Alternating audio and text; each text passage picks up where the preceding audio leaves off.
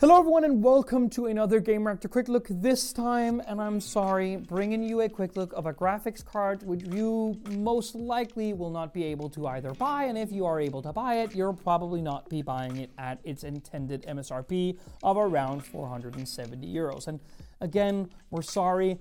We will still make videos about GPUs going forward, but maybe it'll be for posterity. Maybe in the future when these either drop to their intended MSRPs or they are back in stock because the world has a different outlook, well, maybe these will become more relevant than they are today. That's the main thing that I'm trying to convey here. So this is the RX 6600. More specifically, it is the RX 6600 Eagle 8G, and it is just one now that we are past CES, one of AMD's more budget-friendly offerings aimed strictly at 1080p gaming, but still, you know, high frame rate counts in 1080p gaming if you're the kind of person that still rocks a 1080p monitor.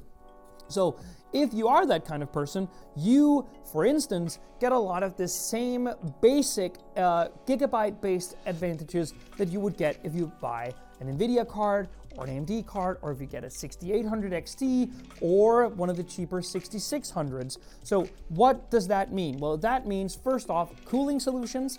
We have the WindForce 3X cooling system, and what that means is that we have three 80mm fans here, where they are built on triangular edges on the fans, which split the air.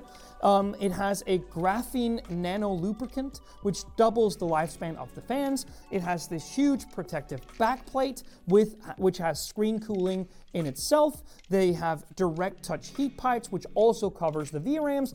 There is essentially just a cooling system that Gigabyte has really developed and honed over the past couple of years, and which, in our testing, has a really proven effect of cooling these cards significantly and adequately in most systems, even smaller systems. And this is an Eagle card, so while it doesn't look it, it is meant to be rather low profile and smaller than you can make some of these cards generally. Now, what they have saved on, I think, is RGB lighting, which is fine. It uses a single 8-pin connector for power, and it runs on a 128-bit PCI Express interface, all of which is just fine and standardized and what most people should be able to accommodate through a card like this. Now, what does it have in terms of raw performance? Well, as I said, it's optimized for 1080p gaming. What that essentially means is that we have 2048 streaming cores, and in addition to that, 28 compute units and 28 ray accelerators,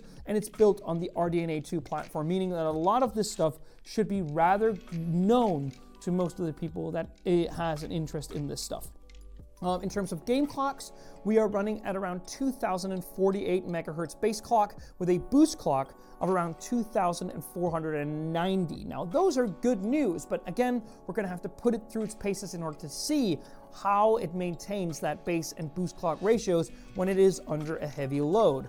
But first and foremost, you know the RX 6600 card. You probably have already seen reviews, read reviews, so you know the expected performance in 1080p gaming from the games that you play the most. What matters is the stuff that Gigabyte as an OEM puts on top, and that's the main thing here. The protective backplate, which strengthens the card and means that you can have it in a bunch of different configurations based on your system, and the WindForce 3X cooling system. We've covered it in detail a lot of times before, and it is still something that I'm comfortable in saying that it's going to cool your card significantly and adequately. So this is the RX 6600 Eagle 8G.